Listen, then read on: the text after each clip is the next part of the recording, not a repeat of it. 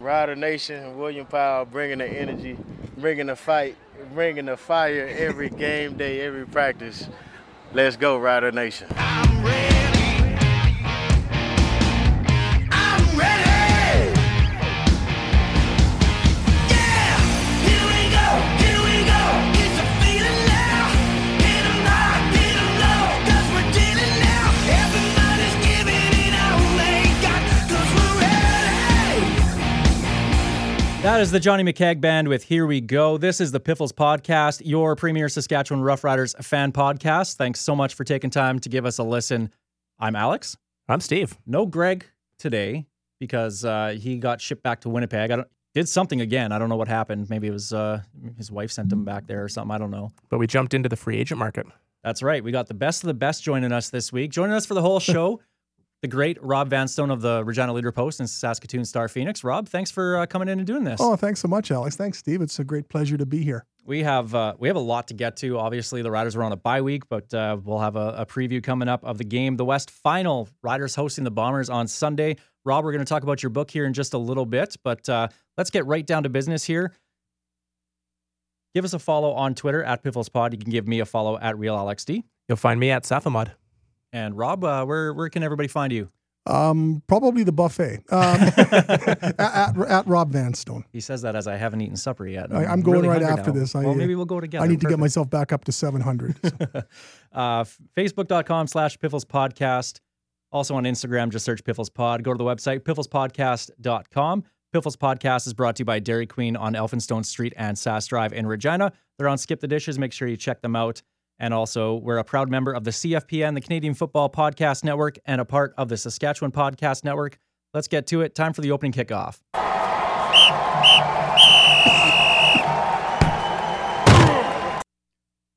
Let's start off with the two games that happened this past week, the semifinals. Eskimos at the Alouettes. We'll start there in the East. A game that not a lot of us saw coming. We all kind of picked the Alouettes last week. Eskimos win 37-28. Trevor Harris, record-setting day. I don't think I've ever seen a quarterback play like that in the playoffs before, and that includes his sixth touchdown game. That was last year. Yeah. Yep. And that was absolutely phenomenal watching him do that. Yeah, it was an event when there was finally an incompletion. It just, when he gets on one of those rolls, and he can do that, and that's what makes him scary, and that's what, I never thought I would say this, makes Edmonton scary. I remember a game when Ottawa came here last year, and Trevor Harris was just, he couldn't miss. He was throwing these beautiful touch passes right to the sidelines, just right over the defender with the receiver just getting in bounds, and just, he has some of those nights when he's absolute days, even when he's absolutely uncanny. And he might be the wild card in the whole playoff equation. What if Trevor Harris just cannot throw an incompletion even if he tries? That could alter the balance of power everywhere. Who would have thought going into that game that Trevor Harris would be up for a record like he was? What was it, 22 straight, and that Greg Ellingson of all people would let him down? The Ottawa connection. It's making their way over to Edmonton, and they're doing pretty good. Montreal's defense, on the other hand, they were just invisible, missing tackles, and they just couldn't get anything going. No, and they Vernon Adams looked like just did not perform the way he had performed. He'd gotten them there. And then so much of Montreal's success to this point in the season is attributable to the way Vernon Adams Jr. played. But those interceptions and just the costly turnovers, and it was a real sad way for the season. And you just saw the anguish on the sidelines when he's pounding his fist on the turf at Percival Molson Stadium. He just knew how hard he was taking it, because there's times he has willed that team to victory. And for it to end like that, it was really surprising, because I think there weren't many people picking Edmonton to win. There may have been fewer picking Winnipeg to win. No, I got to say, you got to give Vernon Adams a huge shout out. A lot of guys would have been stuck in the locker room kind of feeling down after that performance. What does he do? Goes out onto the field and sits there signing hundreds of autographs for fans at the end of the season. That's why he's a great community guy. That's why I love having him in the CFL. Off day, he looked like a rookie quarterback coming into his first real playoff game. What I liked is at the end, Christian Matt, offensive lineman for the Alouettes, consoled him on the sidelines. You could see, like you said, it's hitting his fist on the ground, but he was very emotional after. He was crying after the game, feeling like he let the team down. And he said, "Vernon, you carried us. You got us here. You're a big reason why we are here. No one ever expected us to get this far, especially with how the offseason went in Montreal, and everybody was still, this is a dumpster fire team. And to see the O-lineman come up to him and be like, pick your head up. It's good. You're a part of what we're building here. And we're building around you. And it really goes to show just how liked Vernon Adams is on his team and in the CFL here. And Montreal has a lot to look forward to. Sometimes, too, you have to stumble a little bit before you can taste that adversity,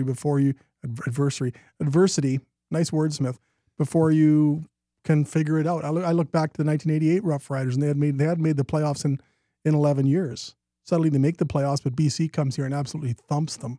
And as bitterly disappointing as that was, there were a lot of people saying that this is not going to happen to us again. Of course, the Riders win the Grey Cup the next year, but that 88 loss really did not sit well with anybody. And loss isn't going to, but it gnawed at people. You look at the 2007 Grey Cup, and the Riders lost in BC, and Kerry Joseph, when he was up here for the Plaza of Honor festivities this year, said to a few people, after that 06 loss, a lot of the chatter was, okay, remember this, because this isn't going to happen to us next year.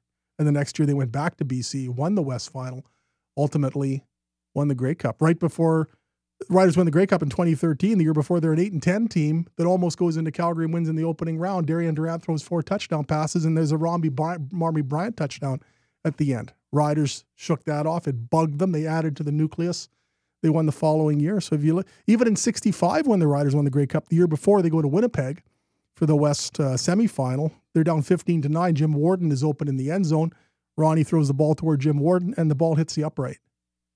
So you can look at the year before each of the Rough Riders Grey Cup victories, and you can see that disappointment and how they were able to rally from it. Maybe Montreal can do the same thing. Let's hope that is similar, given how we lost out last year and coming up against a game and against the same team we lost to last year.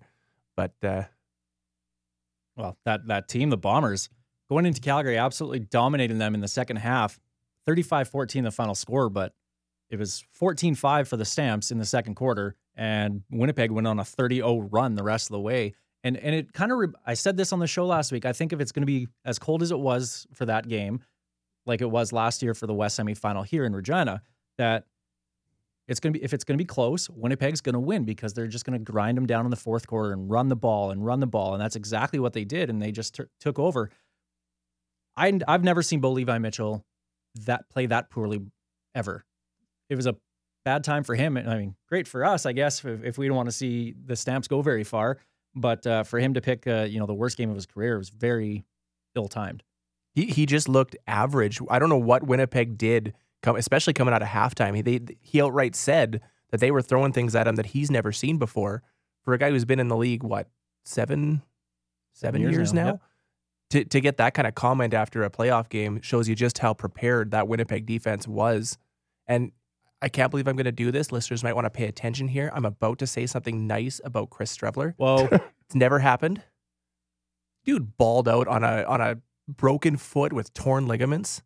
And he looked, as good as he can as a runner. I won't say anything nice about his passing, but that was a hell of a performance. I don't know how long was the needle they put in his foot. They must have done something. And you look in Rider history, and George Reed did that in the 67 playoffs. He was basically mummified. He rushed for 204 yards in a playoff game and his foot was just a mess. He was just a total walking bruise. And remember Wes Cates in 2007 goes into the West Final in BC. The Riders running backs for the West semifinal in 07 were Josh Ronick and Corey Holmes. Yep.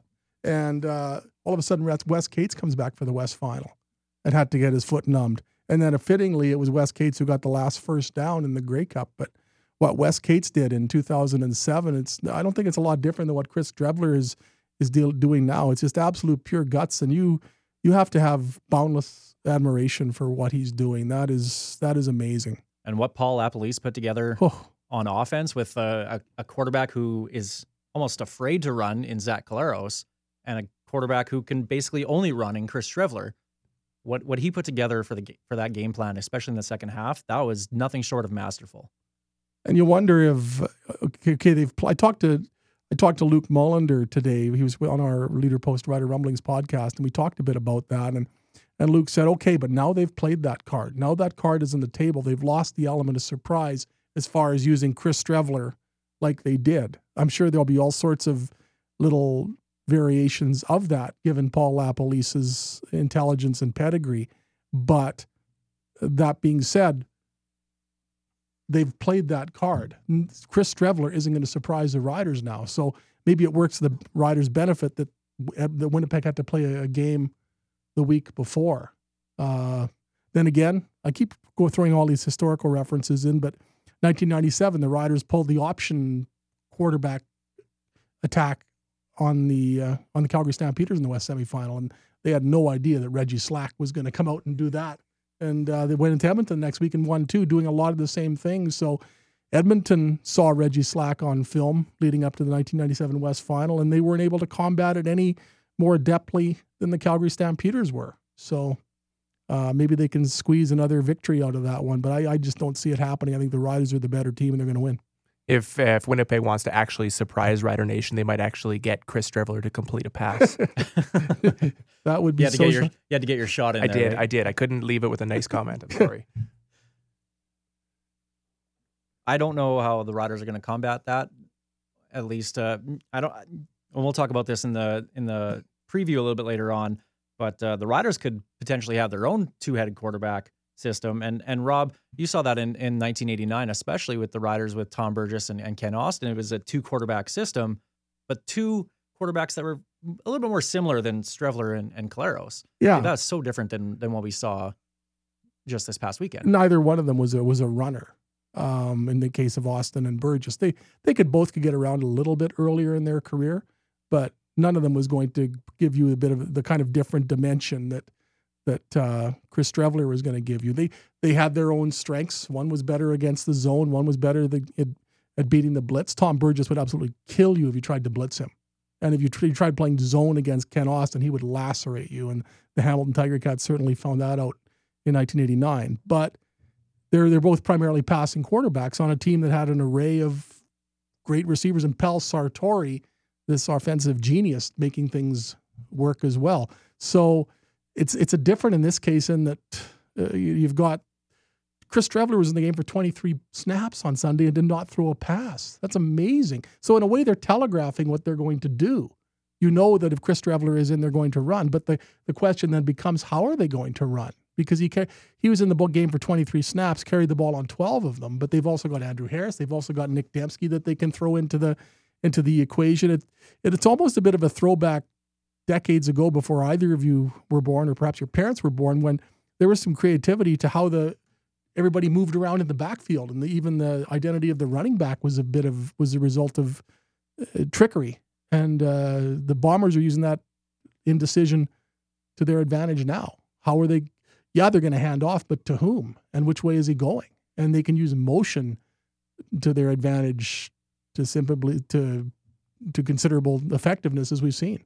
And we saw exactly that with Nick Dembski's touchdown when Streveler was in the game, and they had to combat him going outside, leaving Dembski free to run up the middle for his score. I mean, it's tough to battle against three very different running type threats. I mean, all Chris Streveler is going to do is run at you. He's going to try and run through you. Nick Dembski's going to go around you, and Andrew Harris can do both. It's really hard to defend that, especially when all three are on the field and all three are going at once. We'll talk a little bit more about the Winnipeg Blue Bombers coming up a little bit later in the show. The opening kickoff presented by Kathy Festian of Royal LePage Regina Realty. Check out her Facebook page, Kathy Festian, Royal LePage. Now, this week's Odds and End Zones by Churchill Brewing Company. Look around the CFL, a couple other stories. And Rob, Duron Carter got released. Is his career over now in the CFL? Is that it? I don't think so. Talent will always get a chance, and I'm surprised that if they were going to do it, they didn't do it at some point during the year when they could have bought themselves some cap room by doing so, because there really wasn't a lot of productivity there during the year. But I think one of the reasons they kept him around is because of that abundant talent. And next year he'll still only be 29 years old, and in the right situation, as we saw here in 2017, he can absolutely light it up. If a coach can do with Duron Carter what Chris Jones did, and it's still a mystery to me why Chris Jones didn't adopt the same approach in 2018 as he did in 2017. Mm-hmm. I think you can you can go a distance with Duron Carter. I think if Duron Carter has a coach like Craig Dickinson, who you just want to run through a wall for, I'm not espousing that the Rough Riders bring him back, but if that were to be the alliance, I think there's a lot that's salvageable there with Duron Carter. Well, if you look at him this year, he wasn't as big of a liability off the field. Yeah, he still ran his mouth on Twitter.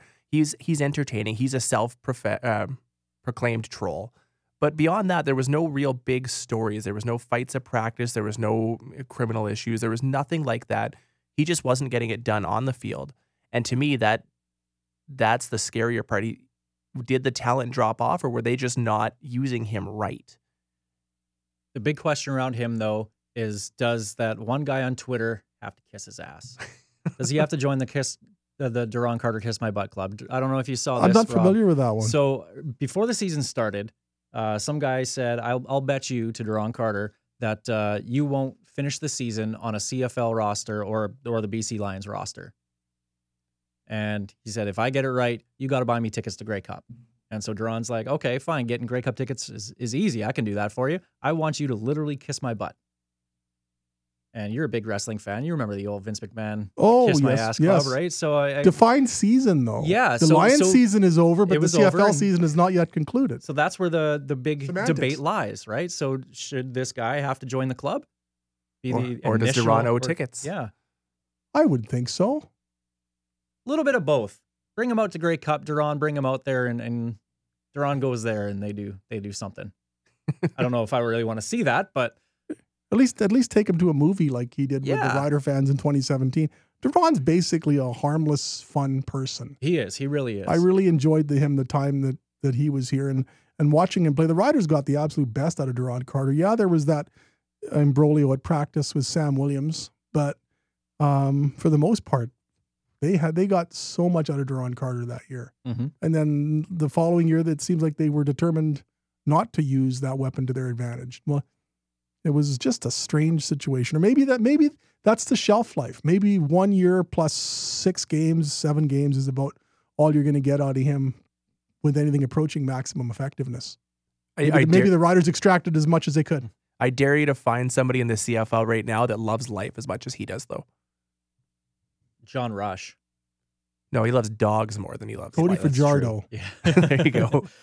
Speaking of Fajardo, named Player of the Year finalist against Brandon Banks out of Hamilton in the end. As for the Riders, up for the awards, Cody Fajardo, Cameron Judge for Canadian, and Craig Dickinson for Coach of the Year. Do you guys see any one of those three winning their award? I'd say Cameron Judge is the only one that has a legitimate shot at this point. Enoch Muamba's got the bigger name and the bigger reputation. I think if you look at plays that have been impactful and highlight reel plays, Cameron Judge has had the better year, but Enoch Muamba is, I think, the more recognizable name. That's the one that I think the Riders might have the best shot there. I think there's a very good case for Cody Fajardo, and I don't think there's a lot of people who agree with me. I've been arguing right along with you on that one on Twitter. Well, let's try and make this case, Steve. Like I think if you have to look at degree of difficulty, what he does as a quarterback carries more weight than, with all due respect to Brandon Banks, what is done as a receiver. What he's done for this franchise, you take Cody Fajardo away from the Saskatchewan Roughriders, and you're talking a pretty good draft pick next year. What the transformative effect he has had on this team, an all-star quarterback in the West Division when their quarterback goes down 3 games into the year. I only threw 18 touchdown passes. Ron Lancaster threw 16 touchdown passes in 1970 and was named the league's most outstanding player. So, I only threw for a shade over 4,302 yards, which is a low total for a league passing yardage leader. But Kerry Joseph was just over 4,000 in 2007. And was he named didn't most have a lot outstanding player. And Brandon Banks had 1,550 receiving yards. But so what? Joey Walters had 1,715 in 1981, and he didn't win most outstanding player. When you look back, and Joey deserved it. I love Joey Walters. And his name's actually going to come up a little bit later in the show here.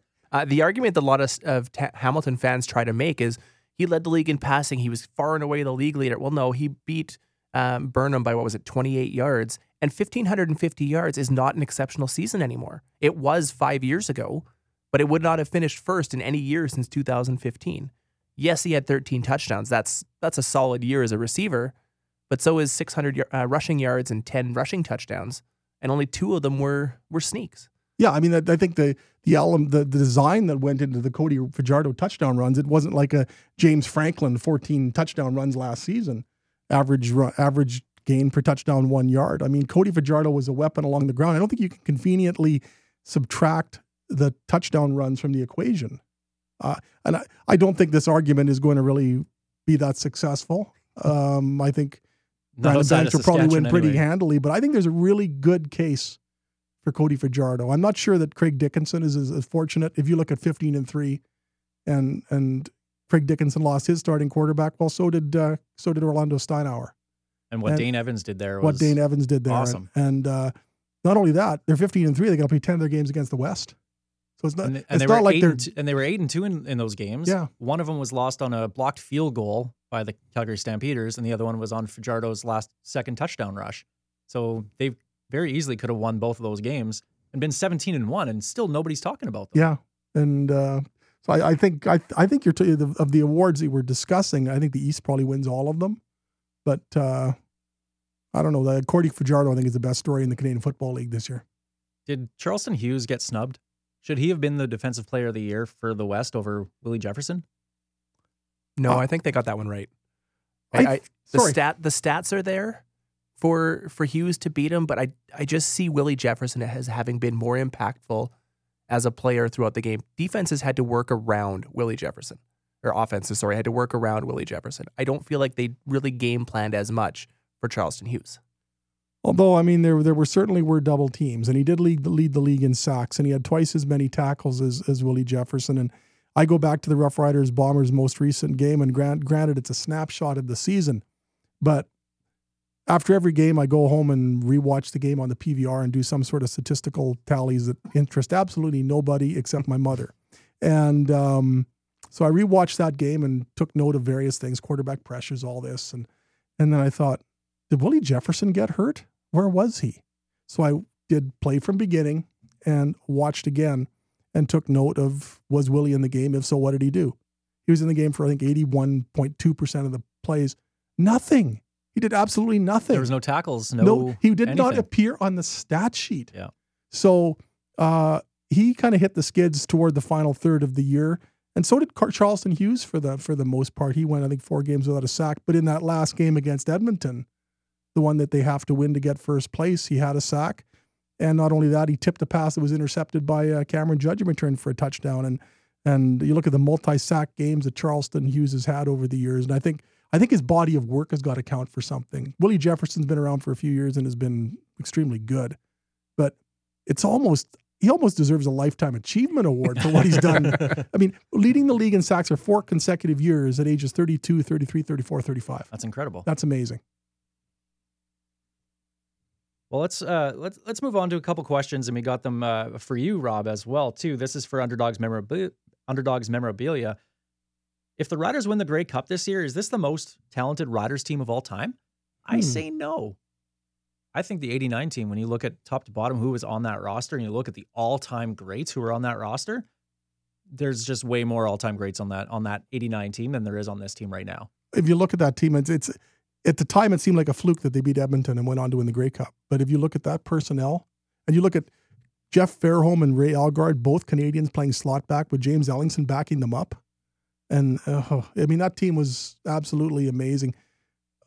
I look at that 2004 team that didn't win, and I think that's about as talented a Rider team as I've ever seen. Roy Shivers put together an amazing, amazing team. That just was... it's amazing that team didn't get to the Grey Cup. Some of those teams in the 60s that didn't win. NFL Films did a series a few years ago on missing rings and just great NFL teams that didn't win Super Bowls. And I think you could almost do missing rings equivalents for the Rough Riders. You look at 67 through 1970 inclusive. The 14-2 Rider team that didn't get to the Grey Cup. Some of those post-1966 teams that you look everywhere, and basically anybody who was a starter is in the Plaza of Honor. Many are in the Hall of Fame, and they didn't win Grey Cups. But I don't know. For some reason that 2004 team, I just look at that and think, geez, that team could have won, because it was absolutely loaded everywhere. They built such a such a great team and then misfortune befalls them. I think we're a little early into a lot of the careers for some of the talented players on this roster to really even think of them as being in that most talented conversation yet. May they be when you look back on it? Possibly, but we're talking about a lot of young guys on this roster. I just don't see it yet. What they are is deep, and there's a lot of resumes that have yet to be completed. How good is Shaq Evans going to be? How many 1,000-yard seasons is he going to have? We still don't know, but there will be multiple seasons of that description, barring unforeseen events.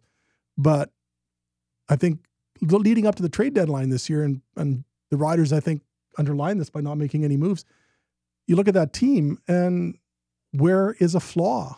If a couple of injuries hit, nobody's going to be able to withstand that at this time of the year. You could say that for any team, though. For any team. But if you look at the depth that the Riders had, and really had to look at it around the time of the trade deadline, I'm not sure it's the most talented team they've ever had, but especially in a salary cap era, to have the kind of depth that they are blessed with, when you consider that their quarterback is hurt 3 plays into the year, when you consider all the flux on the offensive line, Brendan Labatt not playing for the first 2/3 of the season, what happened with Dan Clark, Dakota Shepley stepping in like he did, et cetera, et cetera, et cetera.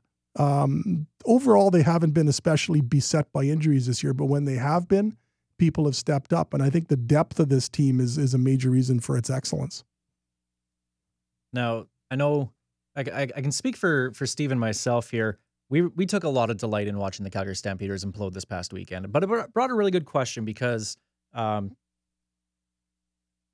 lot of Stamps fans were saying, well, just watch what you wish for. Just wait till next week, till Winnipeg gets there. Maybe you guys won't be so cocky and everything then. But would you rather see another team lose, such as the Stampeders, or watch your team win, the Riders? So, and you're wearing a Denver Broncos hat, matching me right now. Would you rather see, I mean, obviously our team's not going to win the Super Bowl this year, but would you like to rather see the Chiefs lose? Oh, yeah. Or watch the Broncos win? At this time of year, you want the Broncos to get a better draft pick, and you want everything to happen to the Chiefs, especially the Raiders. So, at this point of the year, with the Broncos season being lost, you just get vindictive and petty. I don't hide from that. In fact, I relish it.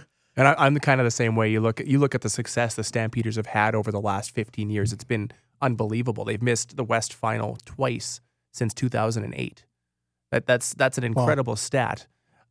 I think, to me, watching them lose was more satisfying because it makes the last 3 games of the season just that little bit extra. There's that little bit of excitement because they're not there, and there's a wide open spot now because you just expect the Calgary Stampeders to be the Western Grey Cup nominee. It's just how it's been. And yeah, a lot of it has to do with jealousy. I mean, we'd love for our team to be in how many, 10 out of 12 West Finals? Like, we'd love to see the Riders there every single year. Obviously, it's not going to happen. But that's a little bit of jealousy. And like you said, pettiness is a wonderful thing. I'm on board with that too. I love seeing teams that I don't really like. Now, I got to say, I respect what the Stampeders have done. It's like the New England Patriots. I'm not even mad that the New England Patriots win anymore. It's just like, wow, we're watching something special with them. And I say that about the Stamps as well too. But when they lose, it's just that much better. I always feel bad for Mark Mueller, grandson of Rider royalty. And I'm old enough to remember John Huffnagel quarterbacking the Rough Riders and even assistant coaching with the Rough Riders. So there's that. And Dave Dickinson's a tremendous person. So they're not the same Stampeders that used to.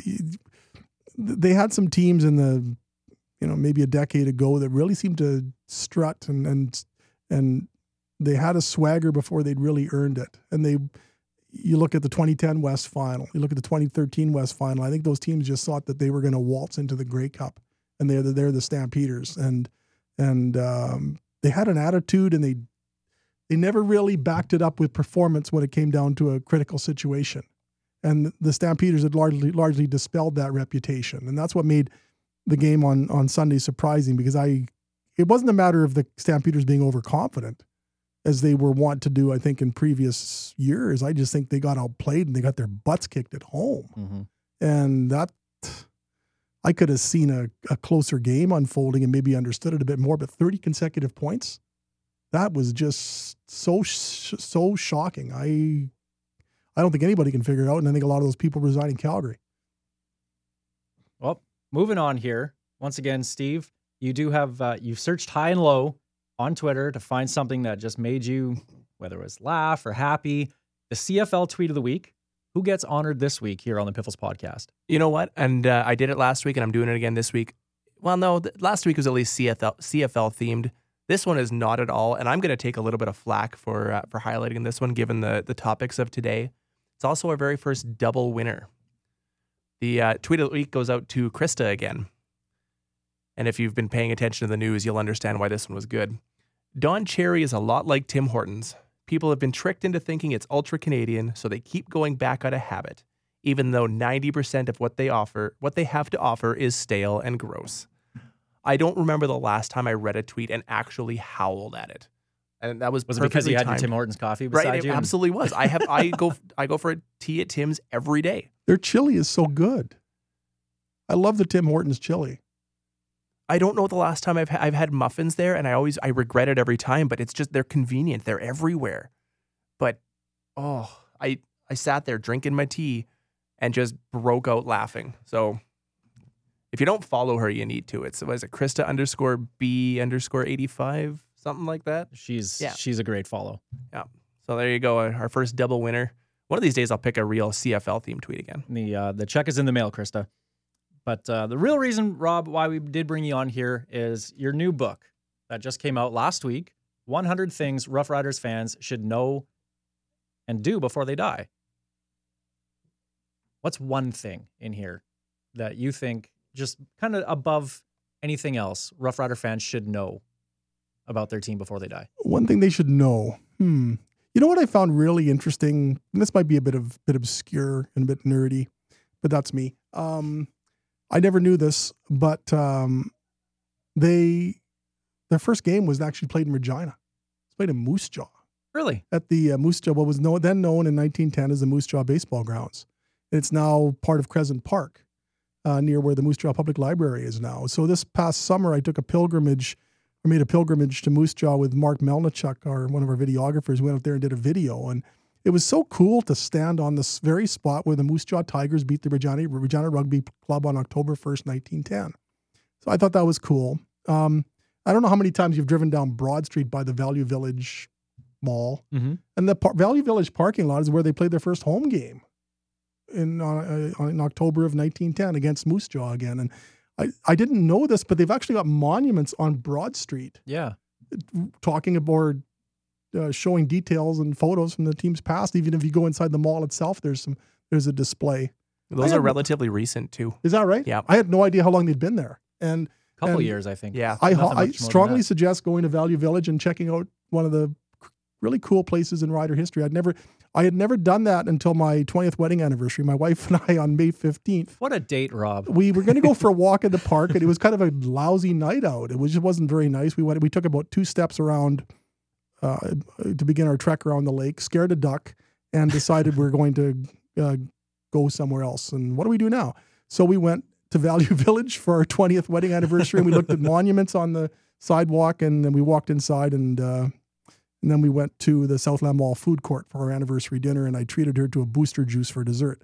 So I just found that was so much fun doing that, just thinking, my goodness, this all happened here on the corner of Broad and 7th Avenue. So that's number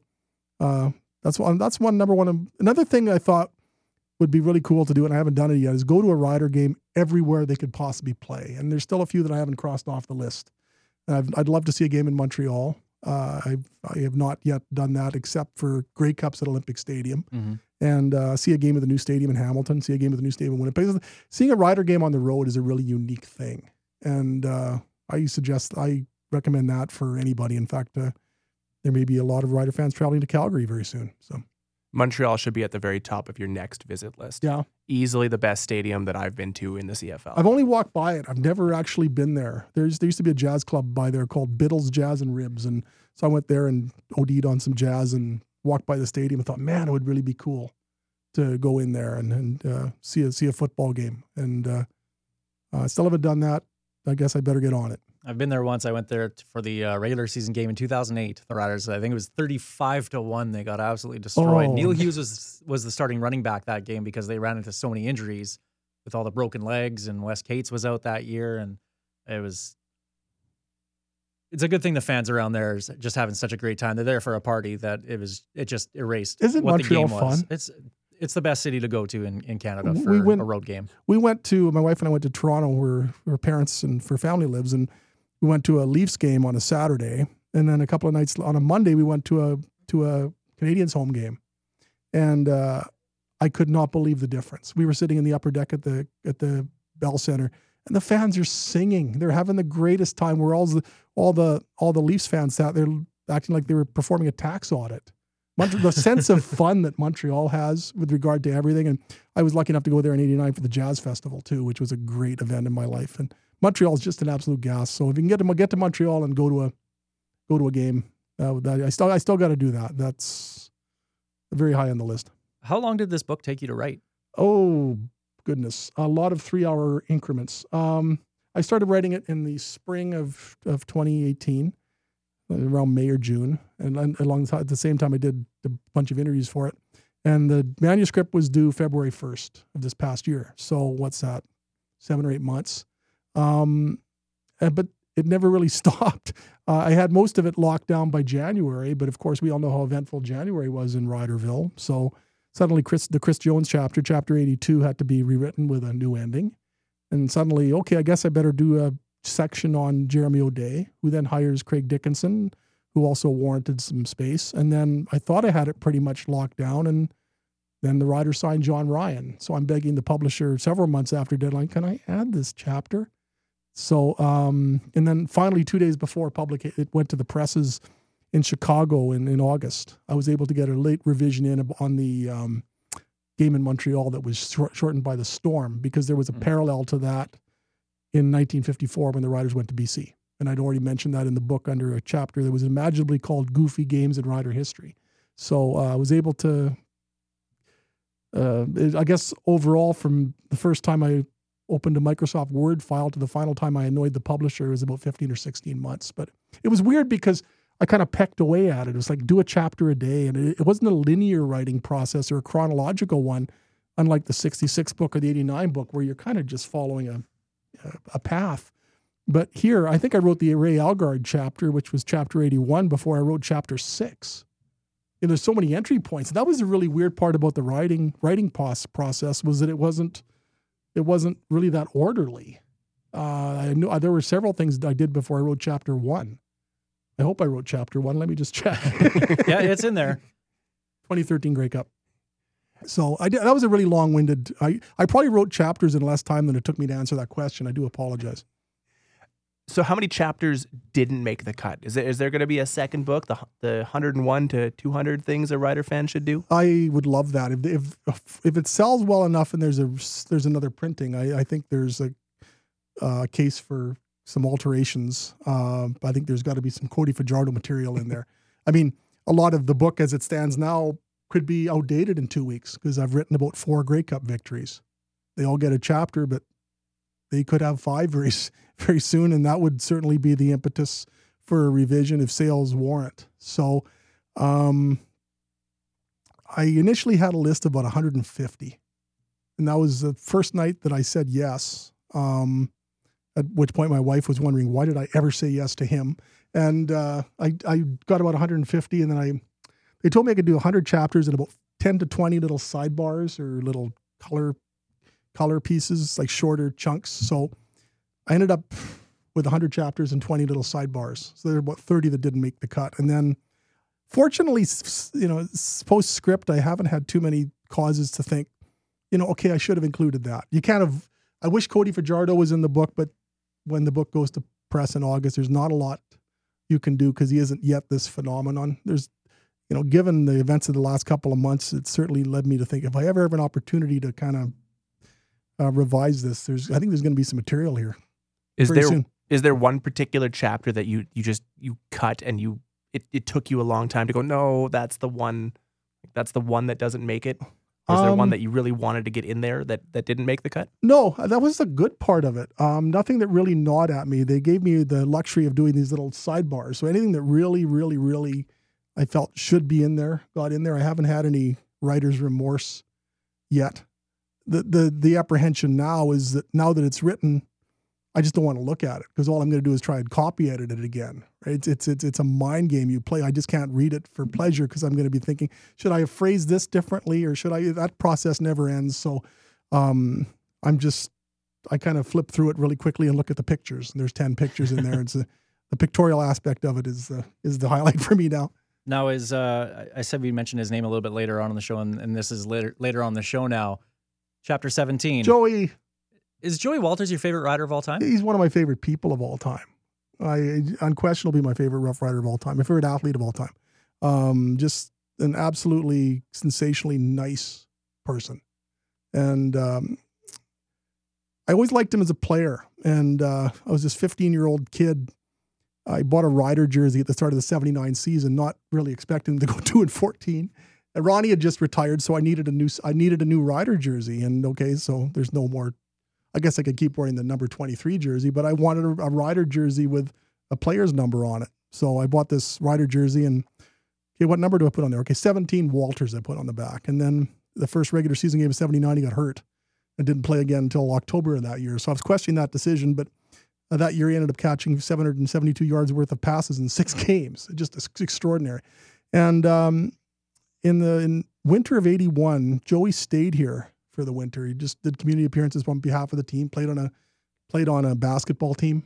And his dad actually went to high school at Wilson High School in Florence, South Carolina, and was a teammate of Darian Durant's father in high school. Oh, wow. Joey was a really good basketball player. He initially had thought he was going to be basketball was going to be it for him because he was 5'10" and he could dunk. He was just an amazing athlete. And I saw it advertised somewhere that he was going to be doing a public appearance at the Golden Mile Shopping Center, which wasn't far away from it was within walking distance of my house. So I drove and I walked and it was by the old, the Mets store. There was an ice cream stand in the Golden Mile Shopping Center, and Joey Walters was just standing there by himself. And I walked over, introduced myself, and talked to him for 45 minutes. Just shot the breeze with Joey Walters. And afterwards, he apologized for taking up so much of my time. And I just could not believe it. He felt sincerely bad that he felt he had consumed 45 minutes of my time. And I'm talking to this amazingly nice guy. And he went on that year to catch 91 passes for 1,715 yards and 14 touchdowns and was stopped 4 times at the 1 yard line. And then I got to know him. In 1990, he came back up for the Plaza of Honor. And I got a chance to sit down and do a story on him. And we became very friendly at that point. We stayed in touch. And I could fill 88 podcasts with what a nice person Joey Walters is. I hope any Rider fan who is never had a chance to meet him, I hope you take advantage of the opportunity should it arise, because he's just an absolute 100% sensational person. And he was a pretty good football player, the most spectacular receiver I've ever seen. That's my Joey Walters campaign. We could probably have you on for another 99 podcast talking about this book, 100 Things Rough Riders Fans Should Know and Do Before They Die. Rob, obviously available at Chapters, Indigo. My trunk. Your trunk. So if you see Rob in the drive-thru or standing at the buffet, you said you're going to the buffet. If you catch him at the buffet, make sure you stop Rob and get one of these books. This is going to be great. We actually have one to give away as well, too. So watch our social media for that, Twitter and Facebook as well. We'll give away a copy of this book. Rob, before we do let you go here, we're going to talk a little bit about this Bombers game coming up here. Sure, yeah. In our Joey Walters used to be a Bomber, by the way. Number 73 for the Bombers in 1977 before he came to Saskatchewan. Well, see, there's trivia. He smartened up and got it right? We won't hold that against the him. Bombers messed that one up big time. So our Tall Grass Apparel enemy preview, we talked about the two-headed, quarterback that Winnipeg has. Do you expect, if Cody Fajardo does not play this game, do you expect the Riders to kind of employ their own 2-quarterback system with Isaac Harker and Brian Bennett? Maybe they can, but I don't think they have the enough oomph with the passing attack. Winnipeg is tough to throw against anyway, but they need Cody Fajardo or at least 80% of him, I think, to be successful against Winnipeg. That's a tough defense, and there's been so much talk about the Bomber quarterbacking, but with the Rough Riders heading into practice this week, I think the angle is soon going to change. to the health of the Rough Rider quarterback. If Cody Fajardo can't look like Cody Fajardo, that could change everything. I'm just not sure the Riders can go in there with Isaac Harker again and win. Like, he's right out of college. You don't see that very often. What Not he a did big against time college either. No, what he did against Edmonton was amazing. But is that just too much of an ask for him to do that against a team that is trying to get to a Grey Cup, and a team that, unlike Edmonton on November 2nd, isn't resting a bunch of starters? That is the fear, is that Cody Fajardo can't play like Cody Fajardo has to play. Because it's not the same tier of quarterbacking if you're talking Harker and some Brian Bennett as opposed to Chris Strevler and Zach Collaros. And in a game of this importance, when you're talking about position of that importance, that could tip it. The thing that scares me most about the potential for an Isaac Harker start is we saw him against Edmonton, and almost everything he threw was 5, 6, 7 yards downfield or closer. He wasn't doing it. There was no real deep threat like you get with Cody Fajardo and Shaq Evans especially. They didn't seem to have that same chemistry. And obviously his first start, they're not going to have it. That scares me. You cannot be that one-dimensional against a quality defense like the Winnipeg Blue Bombers, because all they have to do now is stop William Powell, because Isaac Harker isn't going to beat you through the air. Yeah, I will point out that early in the first quarter, Shaq Evans opened down the left sideline, and I'm not sure if that was a slight overthrow or a pass that Shaq Evans ordinarily would have caught, but he was open. The pass was pretty close. And you look at that pass that Isaac Harker threw to Justin McInnis when Edmonton sent everybody, and he got that pass off right before he got cranked, and wasn't an amazing throw by any stretch of the imagination, but he got it to where the receiver to where it had to be for Justin McInnis to make the catch. And if they don't make that play in the face of a real torrential blitz, maybe they're not a first place football team. So yeah, he wasn't especially proficient on the downfield throws, but that one to Shaq Evans, I still think that's a play that Shaq Evans is going to make more than he doesn't make it. And that throw to Justin McInnis, considering the pressure he was facing, was phenomenal. 2 quick things before we do have to get going here this week. Who's the X factor in this game for the Riders, Steve? I mean, besides Cody Fajardo, I think it's William Powell. They need to ride him like they haven't been this season. I think they've been keeping him rested, and he's ready to go. You bust him out against a Winnipeg defense and make them respect the run, and it opens everything up. Rob? Micah Johnson can have such a detrimental effect on what Winnipeg wants to do with the running game. And that's why they signed him to the type of contract they did. They signed William Powell as a free agent, made that as a priority very quickly. But the other major priority on that day, aside from all the chatter about the quarterbacking, was Micah Johnson. And if Micah Johnson can, from an interior line position, can just disrupt whatever the Bombers want to do, he could take over a game. There's been so much talk about Charleston Hughes or Willie Jefferson. This is the time for Micah Johnson to have the type of game that he has had repeatedly in the past and absolutely has to have on Sunday. Well, they thought Micah Johnson was good enough to let a guy like Willie Jefferson go. I agree with you. As an extension to that, I'm going to go with Solomon Elimimian, just because he's going to have to watch Harris and Strevler as well whenever Strevler comes into the game too. So he's going to have a lot of different assignments in this game. So I'm really intrigued to see how that works out. And finally, our pick'em this week, we'll start in the East, Edmonton at Hamilton. You're asking me. My predictions were 0-2 last week and could not have been more wrong. I'm going to pick Hamilton. Just 15-3. At home, and given the overall excellence of that team, I can't see that happening. But again, put an asterisk beside any prediction that I hazard at this point in the year. Same thing. I got to go Hamilton. That team is too good to lose to the Edmonton Eskimos. Bye week won't hurt them. Orlando will have them ready to go. Hamilton will win that game. And of course, the West final, Winnipeg at Saskatchewan. Steve? I got to go Riders. Nothing about Winnipeg scares me outside of, pretty much everything. But no, it's going to be the Riders. And I think, I do this regularly, double digits. I think if what you've got to do to get to a Grey Cup is defeat a quarterbacking tandem of Zach Collaros and Chris Strevler with all due acknowledgement of what they did this past weekend. If that's the hurdle you have to clear to get to a Grey Cup, I don't think you're talking about having to really scale a particularly formidable wall here. So again, the variable is Cody Fajardo's health, but all things being equal, the Rough Riders should win this game. And it shouldn't be that interesting by the fourth quarter. I hope you're both right on that. I have just this weird feeling about this game that it's going to end up being a Grey Cup battle of the droughts. But I'm reluctantly seeing the Riders by, I don't want to say it, but another walk-off field goal. And everyone's going to be chewing on their nails the entire fourth quarter, and it's going to come down to a big kick for a guy who missed 4 kicks his last game, and I think he's going to be absolutely money. Brett Lother, of course, getting that game-winning one to send us to the field goal, or sending us to the Grey Cup. I think that would be just kind of a fitting story to kind of wrap up the season going into the Grey Cup.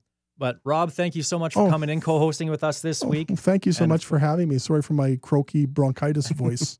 Oh, it's no better or no worse than what everybody hears every week with us anyway. So thanks so much for coming in. Of course, the book, 100 Things Rough Riders Fans Should Know and Do Before They Die. Make sure you go out and get a copy of this because this is a wonderful book. And Rob, I can't wait I haven't read it all yet. I have gone through a couple chapters and I can't wait to sit down and read the whole thing. So it's well, I haven't awesome read it. stuff. I haven't read it yet either. So let me know if I should. Absolutely. Thank you so much for having me. It's been great to chat with you guys. Again, this is the Piffles Podcast. You can check us out on Twitter at PifflesPod. You can follow me at RealAlexD. Find me at Safamod. And Rob, of course, at Rob Vanstone. At Rob Vanstone. Very original name, Rob. Yeah, it's so much creativity. Piffles Podcast, of course, brought to you by our great friends at Dairy Queen on Elphinstone Street and Sass Drive in Regina. Special thanks as well to Kathy Festian of Royal LePage Regina Realty, Tallgrass Apparel, Churchill Brewing Company, and Underdogs Memorabilia for their support to make this show possible. Piffles Podcast is a proud member of the CFPN, the Canadian Football Podcast Network, and a part of the Saskatchewan Podcast Network. Here's some local talent for you. This is Tyler Gilbert, Ghost Behind Your Mind.